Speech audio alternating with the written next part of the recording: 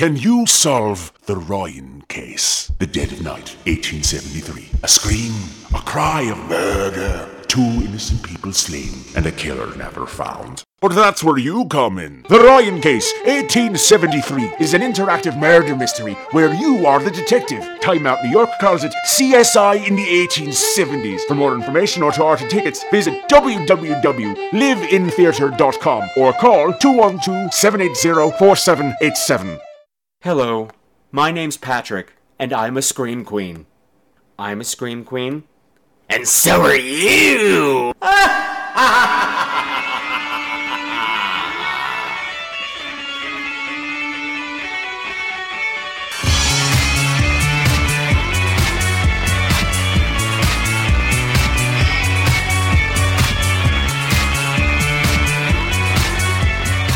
Welcome back, my beautiful screamers, to another episode of Scream Queens, the podcast where horror gets bent. This is episode 30, and tonight, the coverage from Horror Hound Weekend continues when I'm joined by Zombart and his friend Sophocles to discuss Absentia. Sophocles? I thought he was dead. Well, I guess it just smells that way. And then I discussed the movie on everybody's lips this week, Scream 4. And finally, we round things off by another listener review from Betty and her husband Durwood when they talk about Hi Lane. What an appropriate thing for me to be recording on 420. So come on, everybody, get that Easter egg out of your ass and get ready for some inappropriate holiday fun. Hibbity hoppity! Alright, man, we really gotta record a promo for this thing. Shouldn't we write a script for this? Nah, fuck it, man, we'll do it live. Hey, folks, this is El Goro. And this is the Cancer Man. And we are the hosts of Talk Without Rhythm. The only podcast that will not attract the worm. That really doesn't explain what we do.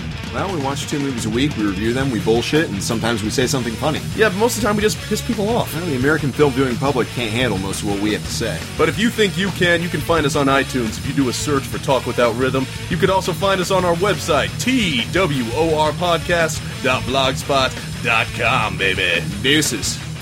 Hey everybody, welcome back. It's great to have you here. I don't have a lot of chatter for you this week. It's been a rough few days here at Scream Queen's headquarters, SQHQ. For those of you following me on Twitter and Facebook, you'll know that Mr. Brad and I have been very upset because our cat Tyler has been in the hospital for, we're on day 3 now. And it's been up and down and up and down. We still don't know exactly what's wrong. It could be something that's nothing, or it could be possibly lymphoma. But as a result, we're spending a lot of time going back and forth to the hospital in between emotional freakouts. So the show is not coming out as I originally planned. I had promised you guys that I was going to continue my Horror Hound coverage and also cover Easter Bunny Kill. But I just don't have the time or the energy or the heart, to be quite honest. Fortunately, I had some stuff that I had recorded previously, stuff regarding Horror Hound Weekend, and also Betty and her husband were kind enough to phone in an interview that I saved from playing last week. So it's going to be a lot of pre-recorded stuff. However, I did sit down tonight and record a fresh, hot off the presses review of Scream 4. But I suppose it's for times like these that I record stuff in advance and put things in the bank, so to speak. So I hope you guys enjoy it, and I'll see you on the other side. Well, not the other side, but, just shut up and listen to the fucking reviews. God damn it. What's that on your head? What's that on your head? I say, what's that on your head? What's that on your head?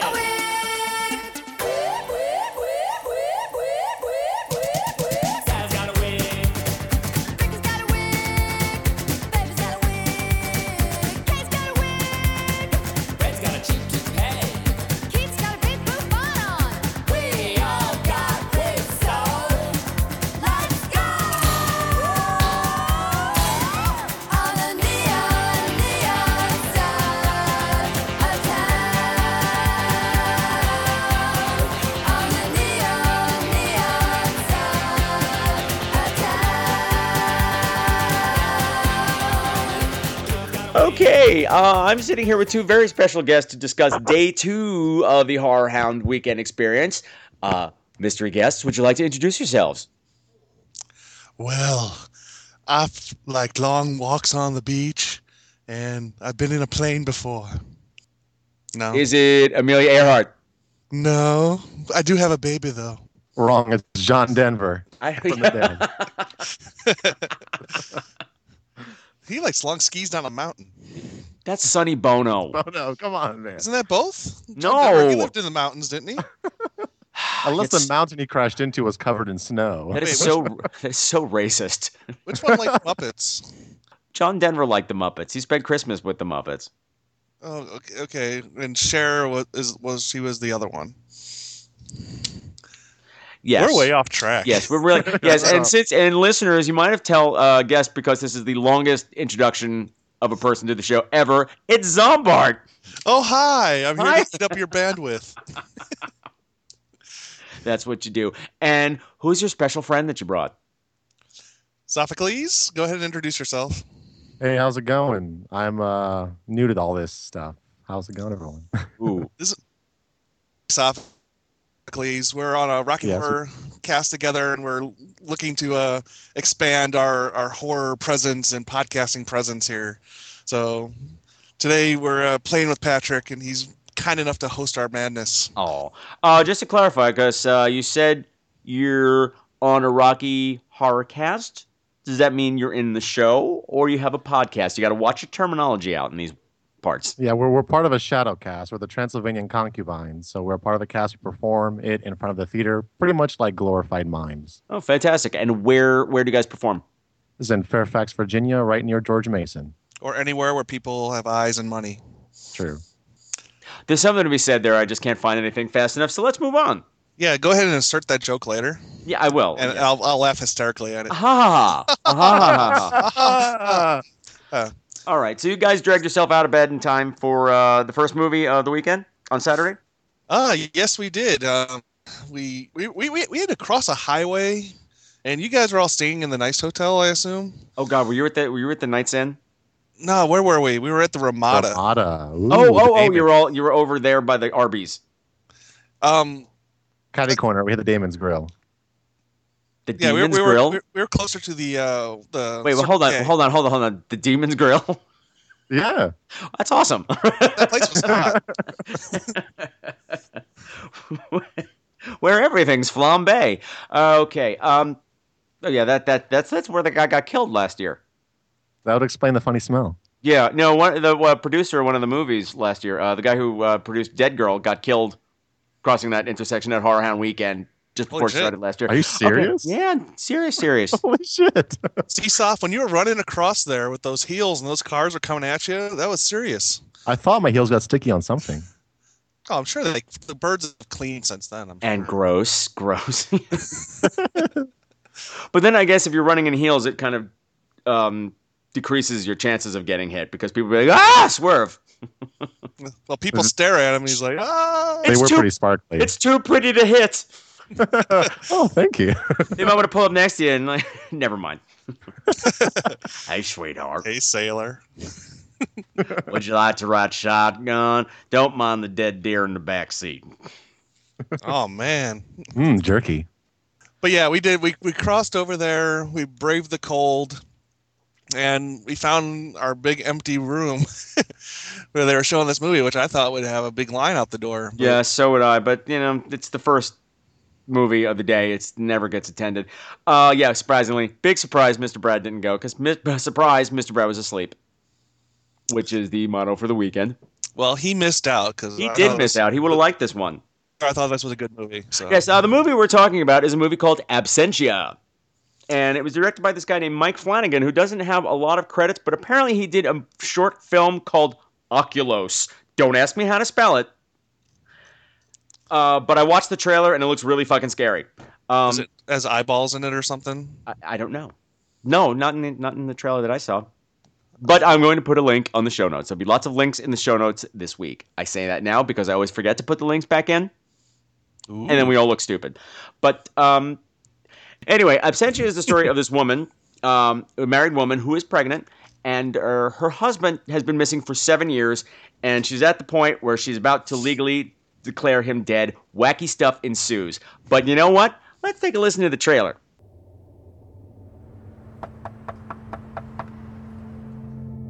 Hey. Hi. It's really good to see you. It's really good to see you. I brought some stuff for the little nephew, niece, or whatever.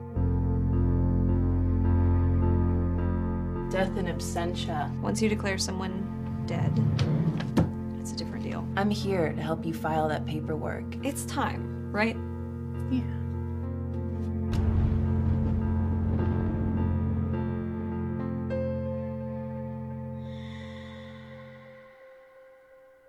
Danny?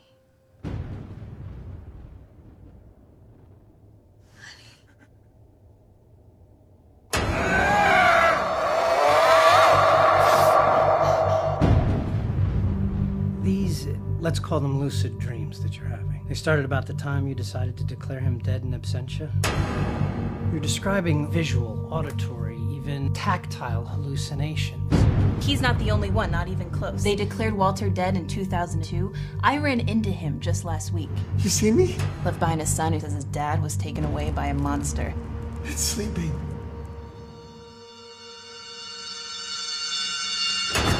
I saw it. Hallucinated I it. saw it! Things go missing in this neighborhood, and those things turn up in one place. I was seeing things too. They felt so real. We found a body in the tunnel. Oh my god. You see your eyes? We're gonna need to question you a lot more. I swear to you, I could hear him in the walls.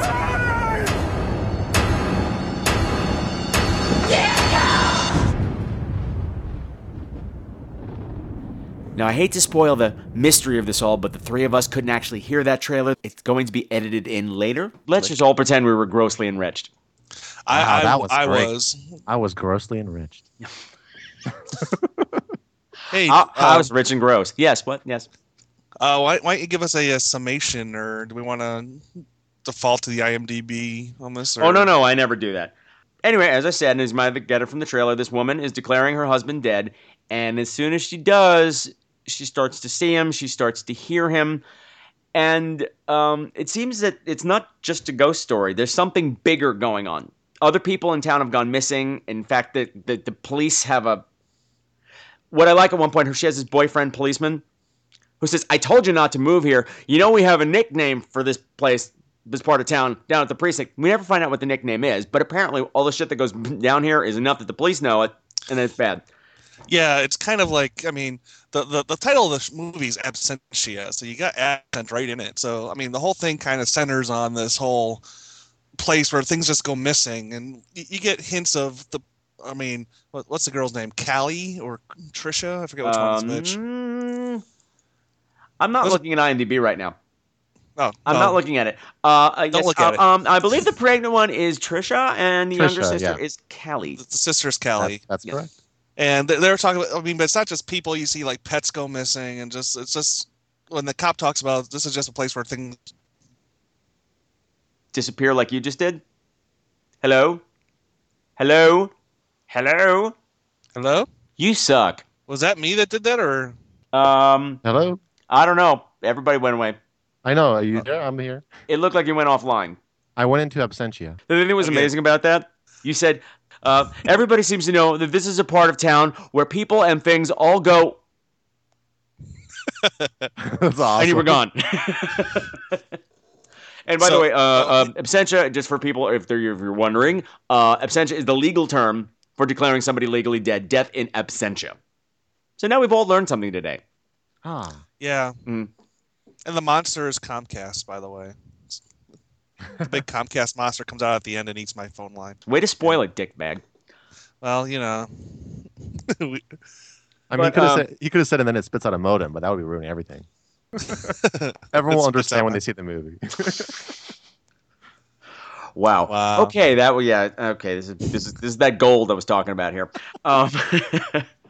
We're gonna need to play some funny music behind this conversation just to keep the beat going. Oh yeah. Yes. I'm gonna edit the shit out of this. It'll be great. Be splicing shit in, fart noises and whoopee whistles. And... It'll be like 42nd Street. It'll be amazing. But yeah. So anyway, so people and places, people and things, and all this stuff are disappearing in this neighborhood, and it seems to all be centering on this underpass tunnel thing. Very creepy tunnel, yeah. Yeah, the younger sister's always jogging, and she's always going through there, and every time she does, creepy things happen. We didn't mention the younger sister comes to stay with, I guess, because the older sister they're getting to the point where there's so many years before you can declare someone dead. 7, yeah. Yeah, it's 7 years, and she's trying to put her life together, and the sister kind of shows up to help her move out of the house, declare this dead. There's a bunch of legal reasons why she shows up, and there's just for personal moral reasons support, in there too. Yeah. Yeah, and it turns out she's been in rehab a billion times, so she's been kind of not exactly the black sheep of the family, but she's been in absentia herself, not dead, but not present. True. Right, and I like the idea of this tunnel because I mean, for anyone listening from near the Virginia area, we have our own kind of mysterious tunnel here, the Bunny Man Bridge, which this reminded me a lot of. I've never heard this legend. The Bunny Man Bridge, it's in this middle. It's near Clifton, right, Saf? That's correct. And I guess it's just the old legend around here that some serial killer used to live around this little overpass. It's just a little tunnel. There's nothing to it. It's kind of in the middle of nowhere, just farmhouses around. And train tracks run on top of it. Yeah. And I guess the idea is that if you go there, midnight on Halloween, you'll see a bunch of dead bunnies lying around where the guy had been eating bunnies, and then he'll snatch you and hang you from the bridge or something. Okay. So and some people will keep it going because actually you go there and people will leave like dead rabbits around the area, and it's a pretty interesting area because as you're driving there's like a small white church, and then you keep going down. And one of the roads' name is Yellow Brick Road, so you're like getting this mood, like what the hell's going on? This weird. Yeah, it's all mythological. Mythological is a word I just made up. I like that one. Yes, thank you. It's kind of like the Mothman prophecy of the DC type area, and right. I think what's his name that did Donnie Darko had said he grew up near the area, and kind of the Frank the Bunny was kind of based on that. Yeah. Anyway, getting back to the movie, I really enjoyed it. I really did too. Yeah, it kept me guessing the whole time. Yeah, I think it's good enough that I don't want to spoil it. No, I don't want to spoil it. I don't even want to say how it twists, because it starts as one type of horror movie and slowly evolves into a whole different type. And there's enough in there that's like clever things where if you're following kind of what they're saying and you kind of get the allusion to the stories. I mean, there's lots of imagery that's tied into the Billy Goat's Gruff type thing. Yes. Which they bring up a couple of times. Well, no, it's a theme. It's definitely a theme. Oh, definitely, yeah. Yeah, I mean, you got the 3 main characters. Well, never mind. This gets into spoiler territory. So, God, I don't want to spoil it, but I know it's really hard. Discuss it because it's good. Well, we talk about another aspect. Like my background is in graphics, so like motion graphics and kind of things like that. So, I mean, the quality and it seemed the budget for the movie was pretty decent. It actually looked nice. It didn't look like someone with a crappy handycam made a movie. No, it didn't. The thing that I liked about the movie too, as I said when I reviewed Insidious, I didn't think you could reinvent the ghost story, and this kind of did. Yeah, in its own way. In its own way, it really did. And even during the ghost story parts, it threw stuff at me that I had never seen before. Because I was sitting next to Zombart, and this director really mastered the jump scare. Yep. Like legitimate, serious scares that weren't prefaced by, big musical build-ups or punctuated by buzz. But I was sitting next to him, and so there was so many times that I was like, "Blah!" Like squirming in my seat, and he's just laughing at me. I'm like, fuck you. Oh, it was great. And he was like writing his little notepad. He's like, I'm going to get, and then he'd jump up and the whole notepad would go flying. Yeah. Oh, that's right. I took notes. Oh, well. Yeah. Oh, well, I guess I'm not using them tonight. One of the things I liked about it too, the tone of it. I think a lot of horror fans, like the hardcore horror fans, are not going to have any use for this movie. It's too slow. It has a plotting pace, and there's for what it is. I mean, it's a ghost story kind of as the setting for a character piece, because there's a lot of melodrama in here with the emotion that's going between the 2 sisters and their own demons they're fighting, and it starts to involve the family of the missing guy, and there's less stuff in there. I mean, it's like not horror, but it's like the moment when she opens the door and so-and-so standing there, and it's like, oh my God, of like yeah, it's an emotional level that you don't. There's a lot of character built up, so you really connect with them. And you really you have to listen to this one. You can't have a rowdy crowd for this one.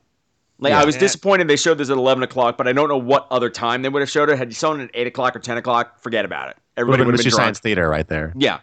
But one of the things I liked about it right off the top, it annoyed me. But after a while, I liked the musical choice, just that funereal pipe organ sound, that two-note. Yeah, it was very like dirge and industrial. Very somber. It definitely set the tone for the movie. It was just sad and eerie at the same time, and persistent. I don't know. I wasn't as sold on that. I felt there's a lot in there that was kind of callbacks to kind of like the Paranormal Activity. You hear you say, oh, there's something gonna get going. It's the times that there was no soundtrack that worked better for me. The kind of when you're not expecting something and like it's the middle of the day. I know what you're talking about. There is that's what I was saying about the jump shocks. They don't telegraph anything, and one of the best shocks.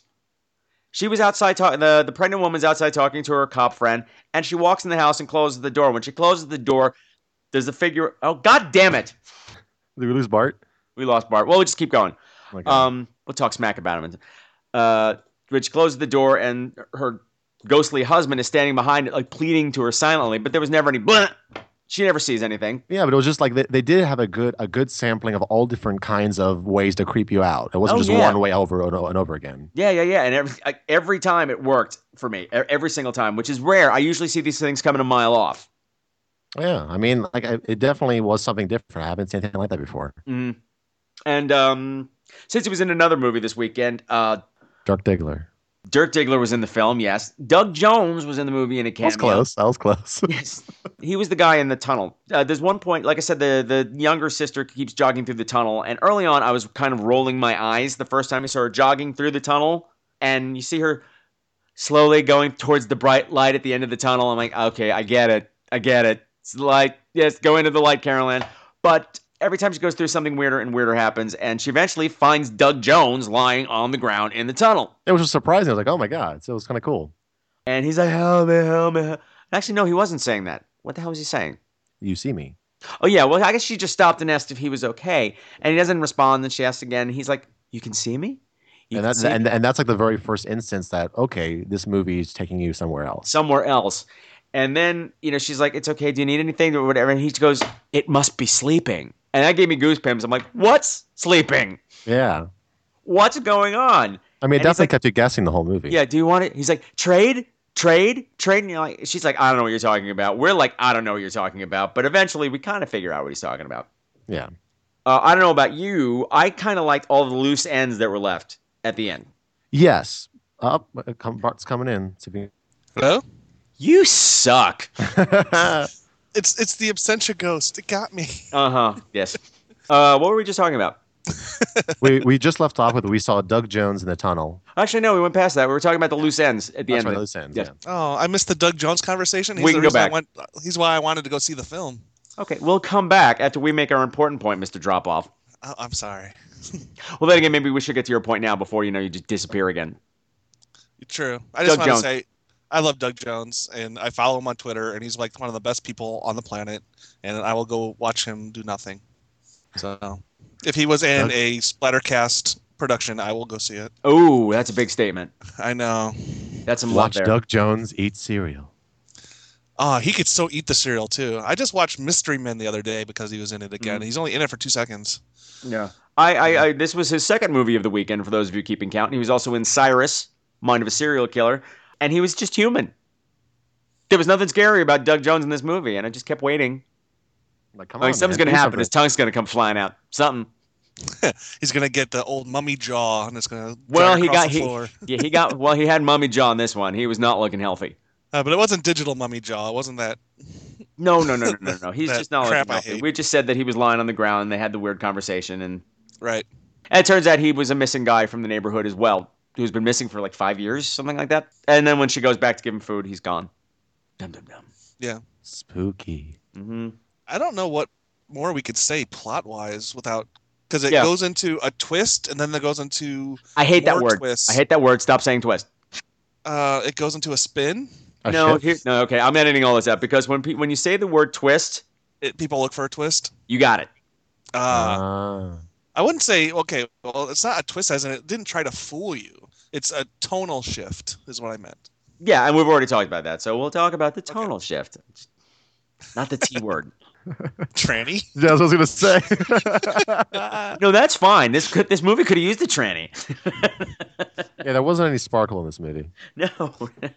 No. It's sleeping. The tranny is sleeping. It was She needs a beauty glitterless. sleep. You don't want to see her when she wakes up. Mm-hmm.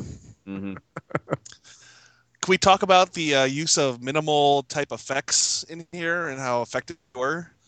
Because I mean, there was definitely some CG in the movie, but they didn't do. Yeah, it wasn't overly done. Where did you see CG? I can't say. Well, you can say it, and I'll take it out. Okay. Just the. I think that was just done with depth of field. You think so? Yeah, I thought so too. Oh, I thought it was just a quick animation that was thrown in there. Mm-mm. The things that I believe were CG were when it was in the wall or when you actually see the wall. things Right. moving. Yeah. Well, I don't know. That kind of looked like the old rubber wall technique. It could have been done, but I mean, to my eye, it looked like it was CG. Okay, I think it was so good that it was the rubber wall technique. That'd be cool if it was. Because they did the rubber wall technique in the Nightmare on Elm Street remake, and it didn't look good. No, I thought the remake was all CG compared to the rubber wall from the original. Exactly. Yeah. Yeah, that was. Let's not get started on that. The rubber wall sounds like something that would have been in the Vortex Haunted House, but that's a callback to listeners who are very long with the show. So anyway, you know what I'm talking about, Zombart. Oh, I always know what you're talking about. It's like a dental dam. With the baby coming out? No. It's so the tongue doesn't actually make contact. Never mind. I don't know what's happening. Let's not talk about. No. Okay, never, ew, we're not on the same page, and I never want to be on that page. Thank you. The birds and the bees. Yes. So never mind. I can't even. Sometimes the stinger finds a different part of the bird.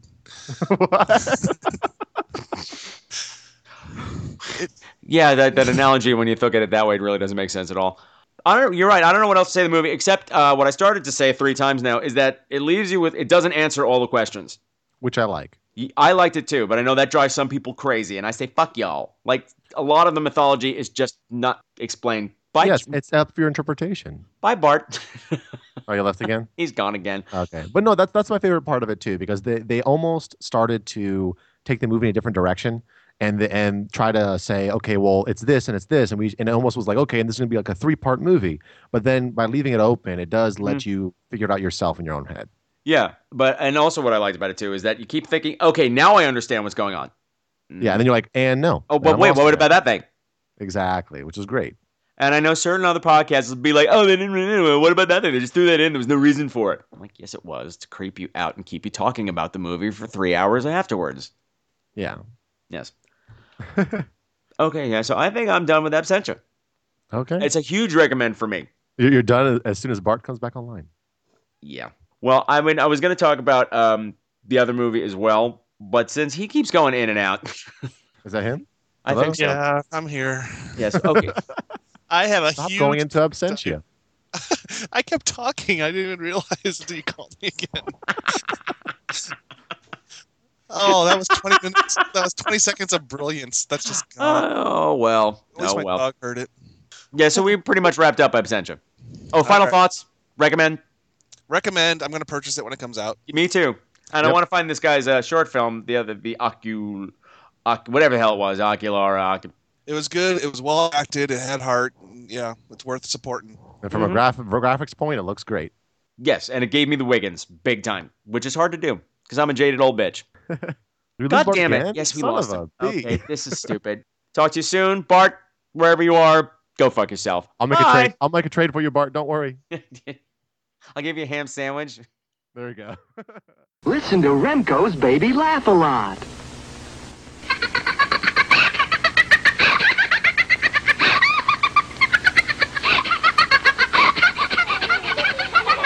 You're listening to Baby Laugh a Lot.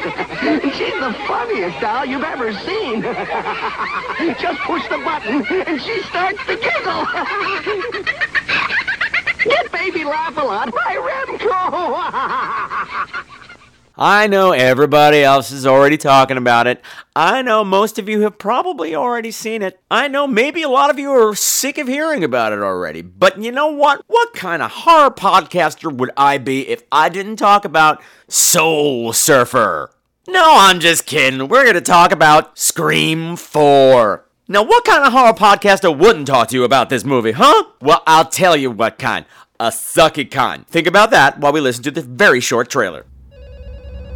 Robert's residence. Welcome home, Sydney. You're a survivor, aren't you, Sydney? What good's it to be a survivor if everyone close to you is dead? You can't save them. All you can do is watch.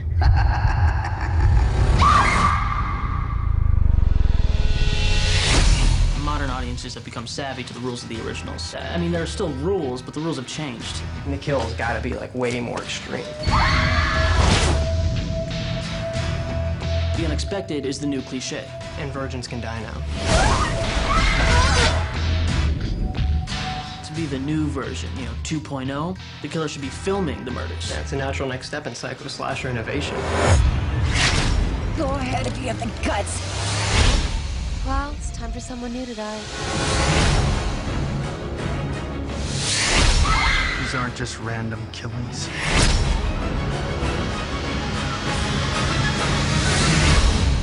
There's something really scary about a guy with a knife who just snaps. I hear you like horror movies. It's for you. All right off the bat, I gotta be upfront and honest. If you had any doubts about seeing Scream 4, you could put them aside, because this is a hoot. I mean, I was the biggest skeptic going into this. When I heard that they were doing another Scream movie after all this time, I thought maybe the Bad Idea Bears from, Avenue Q got to the Weinsteins and whispered in their ear and said, "Why don't you come back and make another sequel? Yeah! And after that, we can start coke off a hooker's vagina."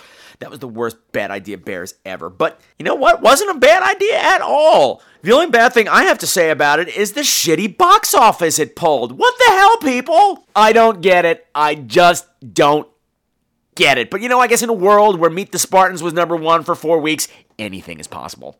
I just think it's a shame when a good horror movie finally comes out and it just tanks. Hello, Piranha. Hello, Drag Me to Hell. Hello, I don't know how many other things recently. So if you haven't seen it already, it's your fucking fault. Get out there and see it right now, because you know what? I'm probably going to spoil this. Turn off your listening device, go see the movie, and come back later. You are dismissed. Okay, are they gone? Good. Let's talk about them. Now, let's talk about the movie. So, like I said, biggest skeptic going into this movie. I just went to see it out of duty. I loved the first film. The first film rocked my world. I completely lost faith in the modern horror movie at that point in my life, and it just sat right up and bitch slapped me back into the genre. I remember I saw it with my friend Vinny, and after the first 15 minutes, right after Drew Barrymore got killed, I turned to him and said, "I can go home right now because that was amazing." But are we talking about Scream? No! We're talking about Scream 4. Now, of course, we all know the plot. Sidney Prescott comes back to her hometown to promote her new book, and poof! Immediately, she sets foot on Woodsboro soil, and everybody starts dying. Ring, ring, what's your favorite scary movie? Seems like old times. Ladies and gentlemen, boys and girls, I got to admit, I'm having a hard time talking. I got so much on my mind right now, but I'm pushing through and trying to do my best.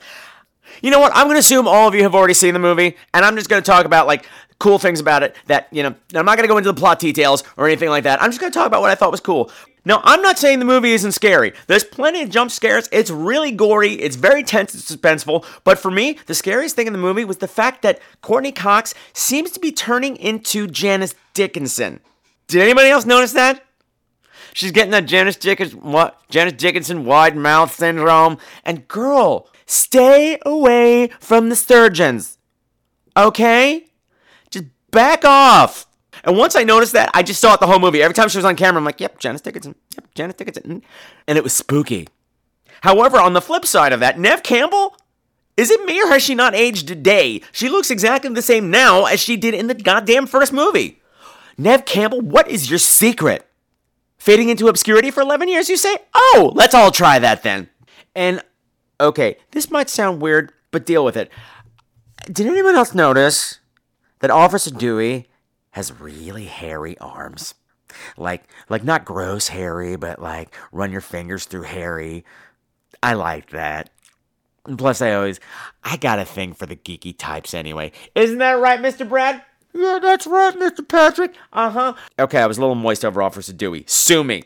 But all jokes aside, it's really great to see the old gang back together. You know, Gail and Dewey and Sydney. In a weird way, it seems like family. I didn't like Scream 3 very much. Something about it didn't ring right for me all the way through. Logically speaking, I don't really understand legally how you can make a fictional sequel to movies that were based on real life. I don't get it. You know, still involving real people. You know, we have somebody playing Sidney Prescott, who is a real life person. You know, when you start blurring the line between reality and fiction that much, it's like, when does it become libel? Or slander? Or I don't know. It's just a whole, like, legal muddle that I never really understood. And, of course, the muddle that I have with this movie is, like, if your entire cast of Stab 3, if the entire cast and crew of Stab 3 was murdered, I think it might be hard to get the franchise moving again. It might be kind of hard to bankroll. But okay, fine. It happened. Because Hollywood is evil and the people who go to the movies are even more evil. We're sick. We're sick. We'll watch anything. And also, based on my fears instilled by Scream 3, I was afraid that the new cast would be toss-offs. You know, that other cast, I didn't like anybody. I didn't care about anybody. They just, except for Parker Posey, who's awesome. But for the most part, they were just there to be killed.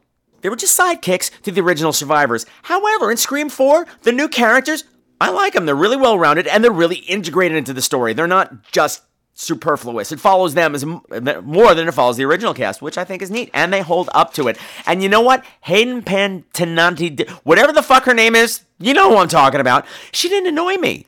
Before I was going into this movie, I'd said to someone, Jay the Big Lug, if you're listening, we had this conversation. He said, I think on Facebook, he's like, I don't care what anybody says. I'm excited about seeing Scream 4. And I said, you know what? Secretly, I am too, because even if it sucks, watching Hayden Panettiere, or whatever the hell her name is, bite it, is worth the price of admission. But you know what? She's great in this. I loved her.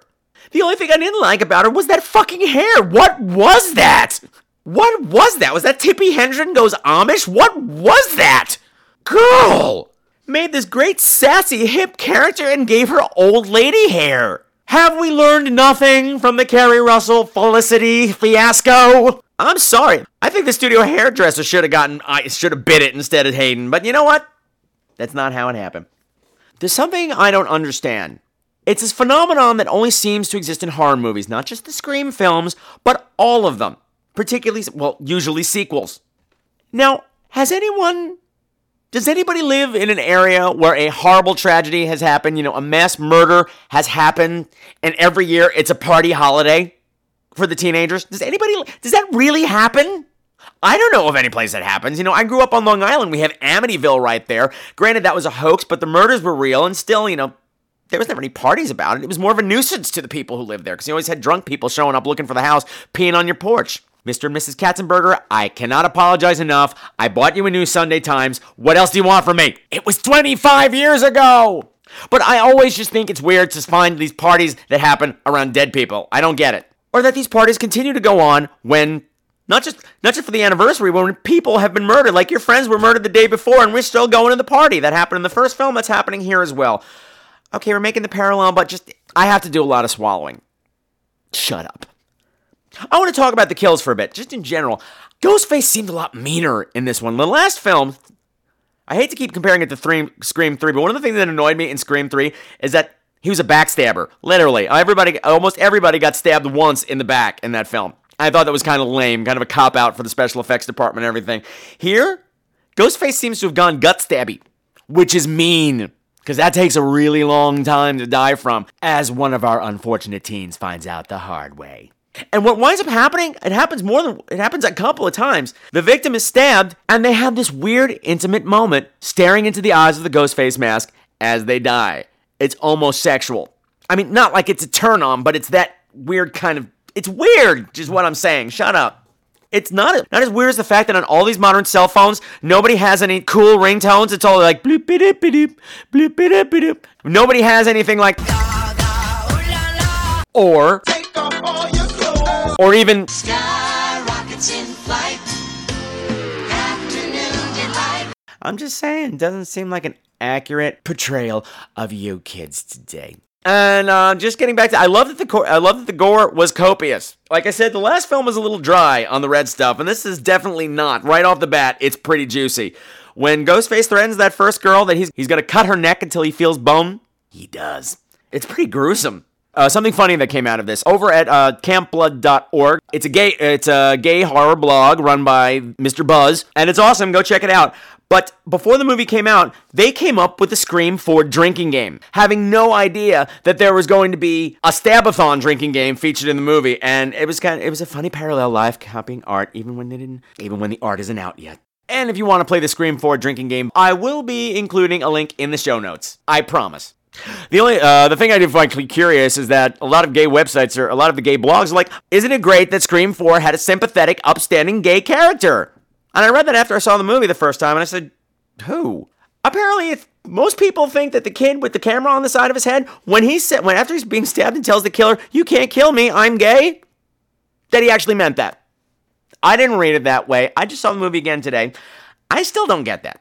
It sounded like a last-ditch attempt to save you a geek-ass life, but didn't work. Ghostface was like, girl, not in those shoes, you're not. To be perfectly honest, I thought the movie was fun, and I was having a decent time. But however, that last reel, after the killer is revealed and you find out what this is all about, all of a sudden I said, this has gone into a whole other territory of genius. That using this whole YouTube world where people can become overnight sensations and, Rebecca Black can become an overnight millionaire for putting out the worst song ever, this makes total sense for the killer to be doing this. And it's creepy, and also just that scene that's out of Fight Club. I was watching that and I said, okay, we just went into batshit land. And that was a great place to be, because that's exactly what I said in Scream 1 when Billy and Stu started stabbing each other. I went, oh my god, this is batshit. It's the same level of batshit. And now, Zombart, I know you're really particular about things that show up in trailers that aren't actually in the movie, and I've said all the horror movies seem to be doing this these days. And Scream 4, no exception. There's at least 3 things that I've spotted in various trailers that did not make it into the movie. First of all, well, this wasn't in a trailer, but it was that still shot that got released of Dewey investigating a scene. There's a body hanging from the ceiling, and what's your favorite scary movie? It's scrawled on the wall. Not in the movie. Also, when I saw the trailer for the first time, I saw that they were doing a scene by that fountain, like in the original. The scene that got them into trouble. Apparently, the high school that they were filming at, when they found out that, there was a whole scene of kids sitting around talking about how to murder people, the high school didn't want them to film there anymore. And to see them back at that fountain, I'm like, ooh, it's the fountain again. It's not there. No fountain. And there's a scene, a trailer I saw on TV recently, involves one of the young ladies about to die, looking at Ghostface and saying, but you don't exist. And when I saw that in the trailer, it gave me the Wiggins, but I also said, hey, that wasn't in the movie. So Zombart, now you know. Quit your bitching. Can I make a confession? Now, way ago, it was after Scream, it was after I Know What You Did Last Summer, it was probably in the middle of Dawson's Creek. Whenever Kevin Williamson came out of the closet and announced that he was gay, I had a secret fantasy. No, not like that. I had this fantasy that Joss Whedon was also maybe going to come out of the closet, and then him and Kevin Williamson would get married, and they would write the greatest scripts ever. You know what? I'm allowed my fairy tale princess daydreams too, okay? Fuck y'all. God. I did, as I mentioned earlier, I went back to see the movie again. I saw it this afternoon in a matinee. Because one of the things I loved about the earlier Scream films is that when you watched it a second time, you got to see all the clues and kind of figure out, since it was 2 killers, like who was wearing the Ghostface outfit when, and you had those moments, like at the fountain, where Sydney asked, how do you gut somebody? And Stu told her how, that he was actually telling her how from experience. And I wanted to see if there were moments like that, and see if the clues add up, and they do. It's not as strong as in the other movies, but they're there. So kudos to that, because Scream 3 didn't have that. Fuck Scream 3. I'm going to pretend that's... Remember how Halloween, towards the end, they just kind of flushed everything from Part 3 on? I'm doing that with Scream. Part 3 does not exist. So people might ask me, well, Patrick, why is it called Scream 4 then? I'll say, well, that's because they left off the last half of that. It's supposed to be called Scream 4 Your Mama.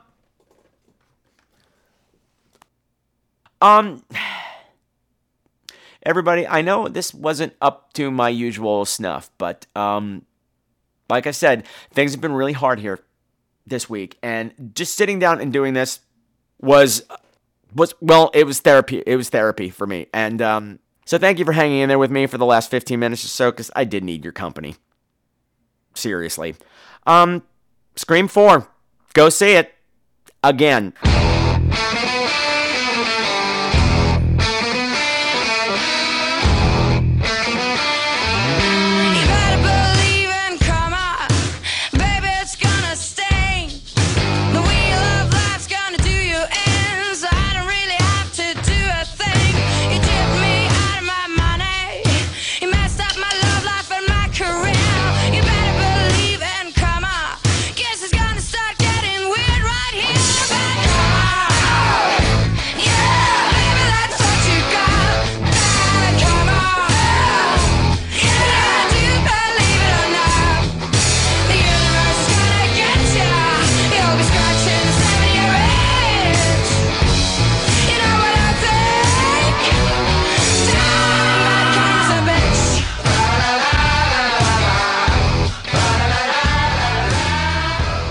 So now some of you might remember when I was away for Horror Hunt Weekend, I left you a homework assignment. I suggested you head on over to Netflix and check out a couple of movies for me and phone in a review. A short, succinct review. Betty and Durwood were not only good enough to phone in a review of Primal last week, but they also sent in a review of High Lane. So they're showing all you motherfuckers up 2 weeks in a row. Snippety, snippety, snap. Once again, gold stars to Betty and Durwood. And as for you, lazy bones, you sit your ass down in my lap and wiggle while we listen to the trailer.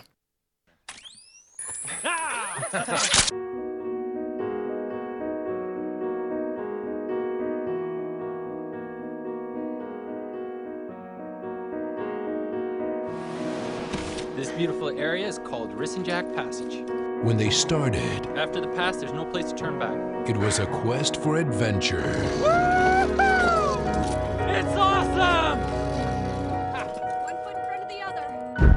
But when they crossed into his territory, it became a fight for survival. Now, We almost died out there. We were meant to be here, and there's your proof. if they run, It's a trap. Trap set for what? What do they hunt here? What do they hunt? he will catch them.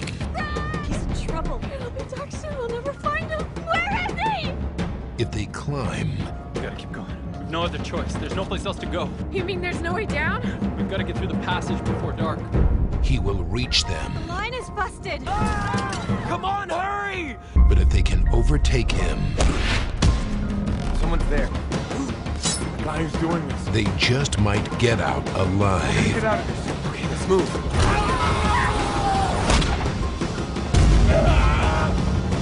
Help me.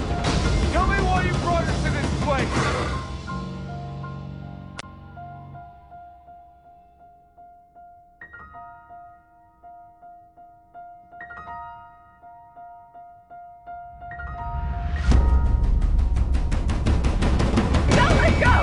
No. Come on, we gotta go. Come on. High Lane. Hey Patrick, it's Betty. And Durwood again. Again! We also watched another one of the three. Yes. We're a movies glutton for punishment. that Oh, you shut up. suggested, called High Lane. And actually, we quite enjoyed this movie. Yay!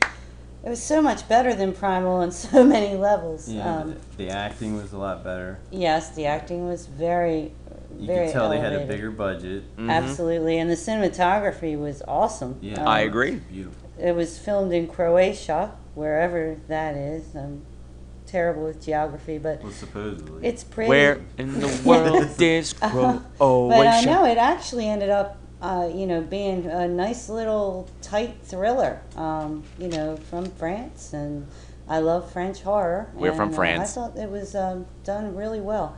Lots of tension, especially in the bridge scene. Yes. That was a great scene. Yes, absolutely. And we had to pause it after 20 minutes, and the bridge scene was like really tense, and then when we turned it back on, Then the shit hit the fan. the shit hit the fan. Everything went haywire. But the characters were really good. We had the two girls, and we pegged the survivor girl all wrong. And but they were both very good. One thing we noticed about both these movies, Primal and this one, High Lane, is they both had the pussy character. The whiny bitch. Good Lord, he was In terrible. this case, his name was Luke. Oh my God. Lukewarm. We wanted him to fall immediately. Just get rid of him. Yeah. I mean, people with vertigo should not climb. I know. What the That's fuck my was that? Spicoli impression. But no, they had good. The other characters were good. The guy, Fred. Fred's dead, baby. And Vin Diesel Jr., otherwise known as William. He was good. And the killer. When they finally got to the killer's lair, there was an animal hanging there. And I don't know what it was, but it had big, long, sharp teeth, and I think they borrowed that from the Primal set. But the killer himself, what did you think of him? Well, I mean, he first came off as kind of wimpy, but he was He was pretty intense. Yeah, in the end, he was. Yeah. In the end, there was a great battle between him and the girl. It was really good. And it was good gore effects. The bear trap scene with oh hell yeah, with Fred, that was really well done. And the arrow through the head, that was good. So yeah, they didn't spare any expense for the gore and the cinematography, and it was really quite a good story. So we don't have too many fun things to say about it except watch Good things are fun. We're glad that we watched it. We don't really, we don't want to spoil the end, but we also kind of don't remember the end too well. You were drunk. Too much wine. I know. What did I just say? And plus, they kind of just end it. It was ambiguous, but sometimes that's good, and in this case, I thought it was too. So yeah, 4 stars for Highline. Excellent. Everybody should watch it, and we did try to watch about 3 minutes of finale, and we decided nope, we couldn't put ourselves while we were through ahead. it. All right, Patrick, thanks a lot. Keep up the good work. Bye. You guys are the best. Betty, Durwood, you guys are making the rest of the class look really bad. Doing all your homework. I'm so proud of you, and I'm so happy you like this movie because I thought it was a real surprise too. Now, something that surprised me about the movie as well that I didn't even get from the trailer is that it's French, and it was filmed in French, and it's dubbed. And normally, I hate dubbed movies. If I can see it in subtitles, I will. But of course, Netflix Instant Watch doesn't have that option. But the dubbing on this is impeccable. You really wouldn't know it all. You have to look really closely. So kudos to the voice actors and for whoever directs that sort of thing. But let's talk about the story. Now, the basic gist of the story, if you didn't get it from the trailer, which I played before, a group of hikers, they go for a day of hiking in the mountains. Their leader's like, hey, let's go into this section that's closed off, like you always do in horror movies. And apparently once they get to a certain point, there's no way back. The only way out is forward. The way this movie was laid out kind of reminded me of The Descent, because like The Descent, the first half of that movie was a really tense adventure story. I almost forgot the monsters were coming.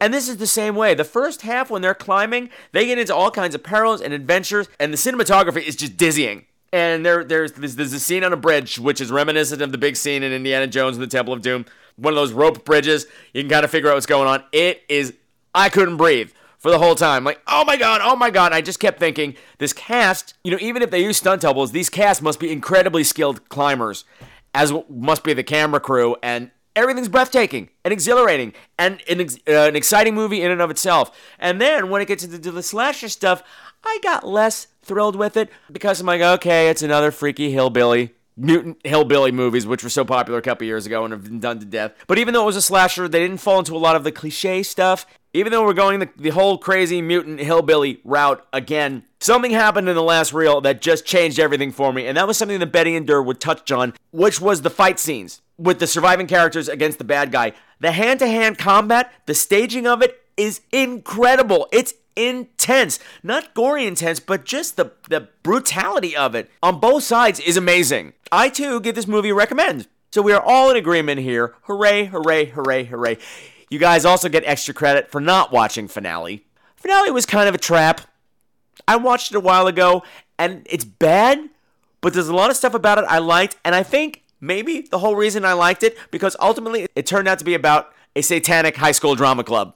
And that just appealed to me for some reason. So if someone out there is brave and wants to tackle Finale and let me know what you think, you'll get a gold star too. You'll be on the fridge with Betty in it. I almost called you Anton. Why would I going to call you Anton, Durwood? Anton was the killer's name in Highline. And I'm sorry, as far as killer names go, Anton doesn't exactly put shivers down my back. You better lock your doors and bolt your windows, or Anton's gonna get you. I'm sure it's scarier in French. Anyway, thank you guys again. You rock! And in keeping with the all français mood of this film, ladies and gentlemen, boys and girls, I present to you now the singing nun, who is another one of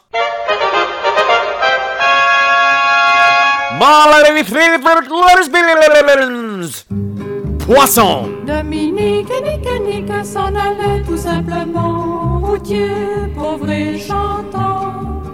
En tout chemin, en tout lieu, il ne parle que du bon Dieu, il ne parle que du bon Dieu. À l'époque où Jean sans terre d'Angleterre était le roi, Dominique, notre père, combattit les albigeois.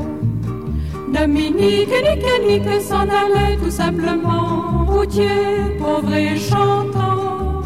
En tout chemin, en tout lieu, il ne parle que du bon Dieu. Hi, Patrick, it's Betty. And Darren. Again. Darren? We're just calling real quick to clear Darren? up the Simon comment at the end of our homework assignment on Primal. We wanted to let you know why Darren said, "Who the fuck is Simon?" Because that was actually in our notes. Right before the main hunky guy takes his shirt off, he's starting to turn, and they're all sitting around the campfire talking about getting the machete out of the vehicle. And Chad says, Count me out. Come on, Simon, we need all hands on deck. What? What? You called me Simon. Chad, fuck, whatever. so I guess we all missed something there. Because... Yeah, I guess we owe you an apology because there were boobs involved. We Yep. went back and watched the scene where she was skinny dipping, and yeah, she was naked when she came up. Covered in leeches. How did you miss that? I guess we were looking at the leeches. I guess that was it. So anyway, we just wanted to clear that up so you don't think that Darren's on medication or anything. Well, maybe. Who's Darren? And to all you listeners out there that didn't send in your homework assignments, which is everybody except us, we got gold stars and you didn't. Bye. Bye. Okay, guys, thanks for calling in again. Now, obviously, the question for me now isn't who the fuck is Simon. It's who the fuck is this Darren person?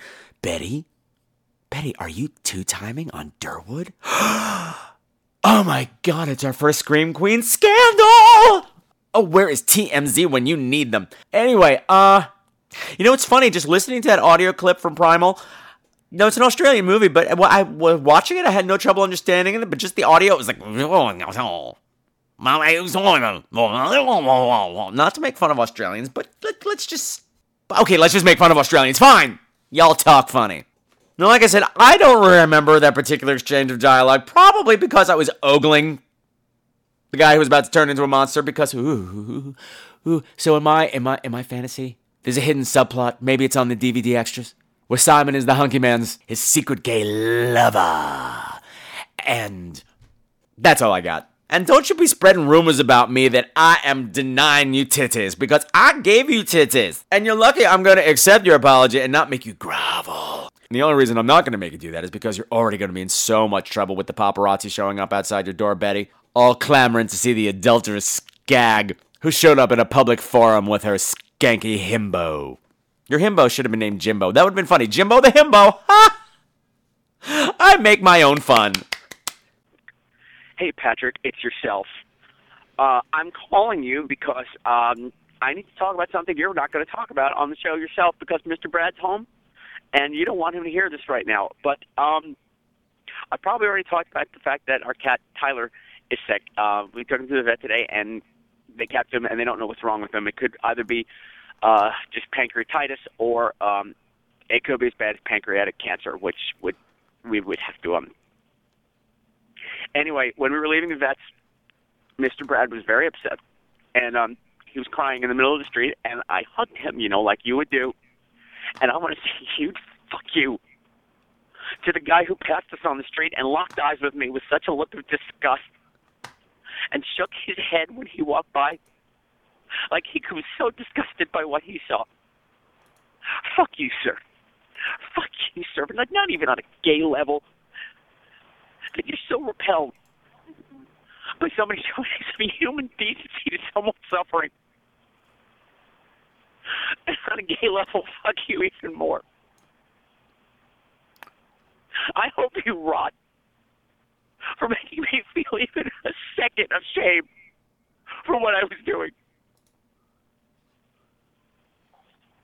Because you know what, mister? There was nothing wrong about it. You're the one who's wrong. Fuck you. Okay, I brought the show down now, so say something really funny after this, okay? Thanks. Bye.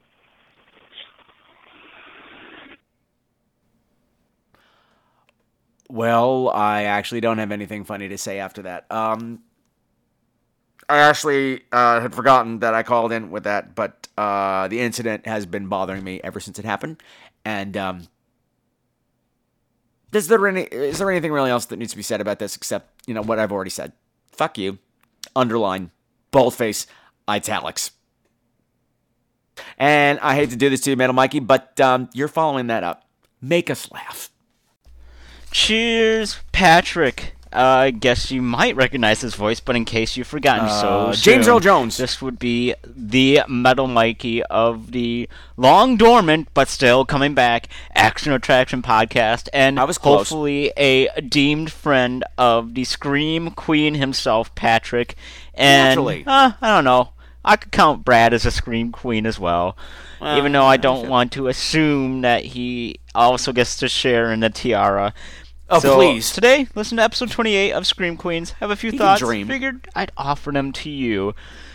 And I thought every day was a happy you day, Patrick. I mean, we don't even need the St. Patrick's thing. I just figure every day I wake up, I just gotta kind of pay that slight mental tribute to you. Send out the good vibes somewhere. Thank you. And you know what?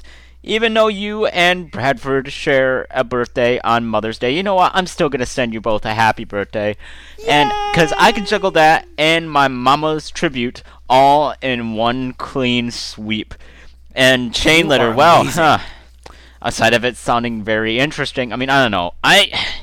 If there's a way for me to just get it on the cheap, like just rent it on the cheap and then fast forward through all the bullshit it's on the expository, just so I can at least see the special effects highlights that you're talking about, maybe I might justify it. But even the story premise I can't buy, because the only chain messages I ever receive on my phone are those shitty jokes with like the one slightly risque picture, and those just annoy the fuck out of me. If I end up getting killed over one of those, then I'm just going to be pissed to no end whatsoever. And I believe you mentioned, I can't remember what film it was that you were mentioning her name in, namely one Betsy Russell.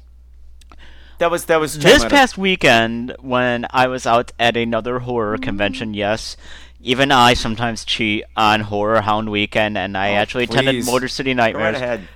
I believe I was trying to tell a group of friends a story about like one of the worst signing experiences I've ever had at a convention. Ooh, I'm all ears. And her name wasn't coming to me at that point. But since you mentioned her on the show, I have to bring up Betsy Russell. Because she is hands down, by far, the worst horror convention autograph signing experience I've ever had. Let me flash back to, I believe it was either last year or the previous year. I believe it was last year.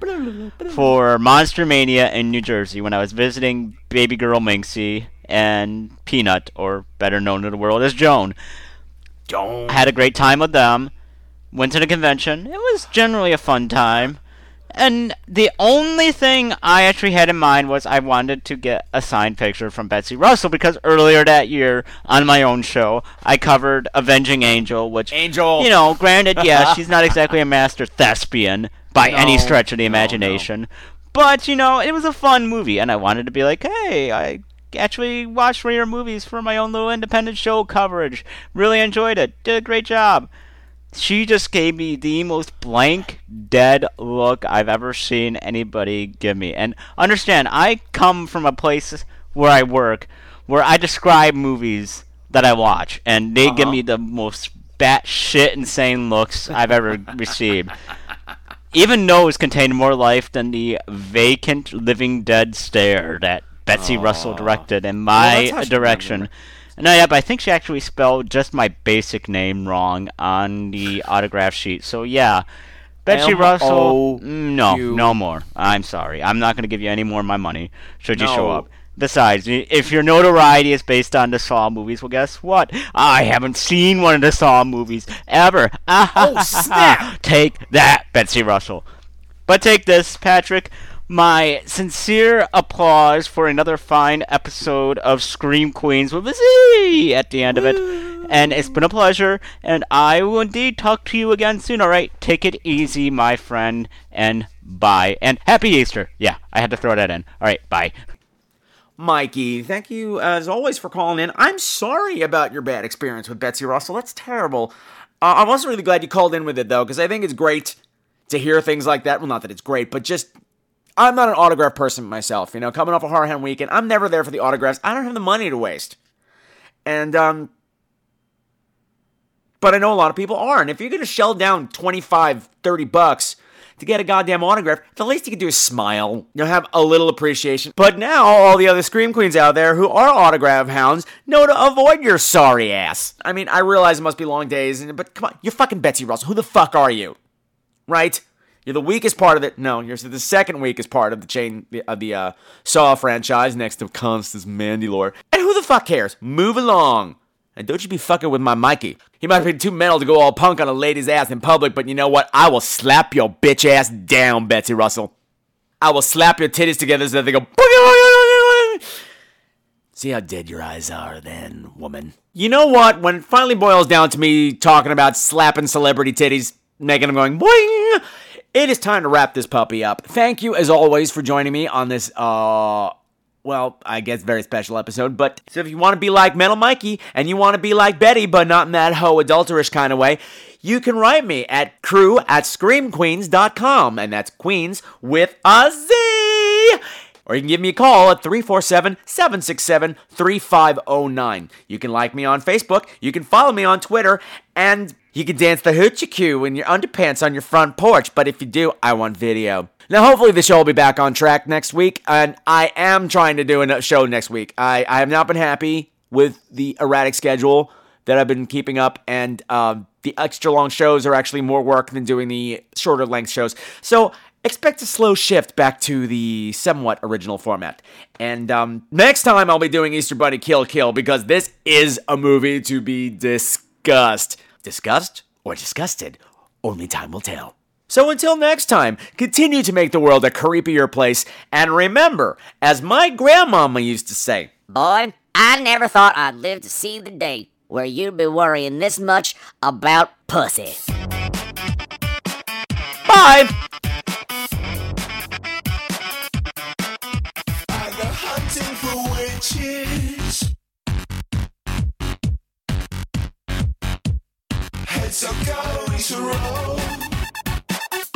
Some of the music for tonight's program has been provided by Mavio's Music Service. Check them out at music.mavio.com. Bitches!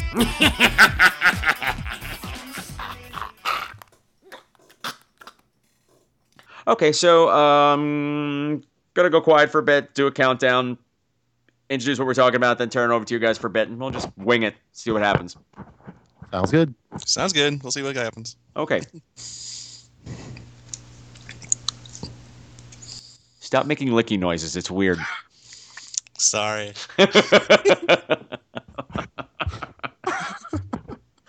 Okay. It's the professionalism that I respect.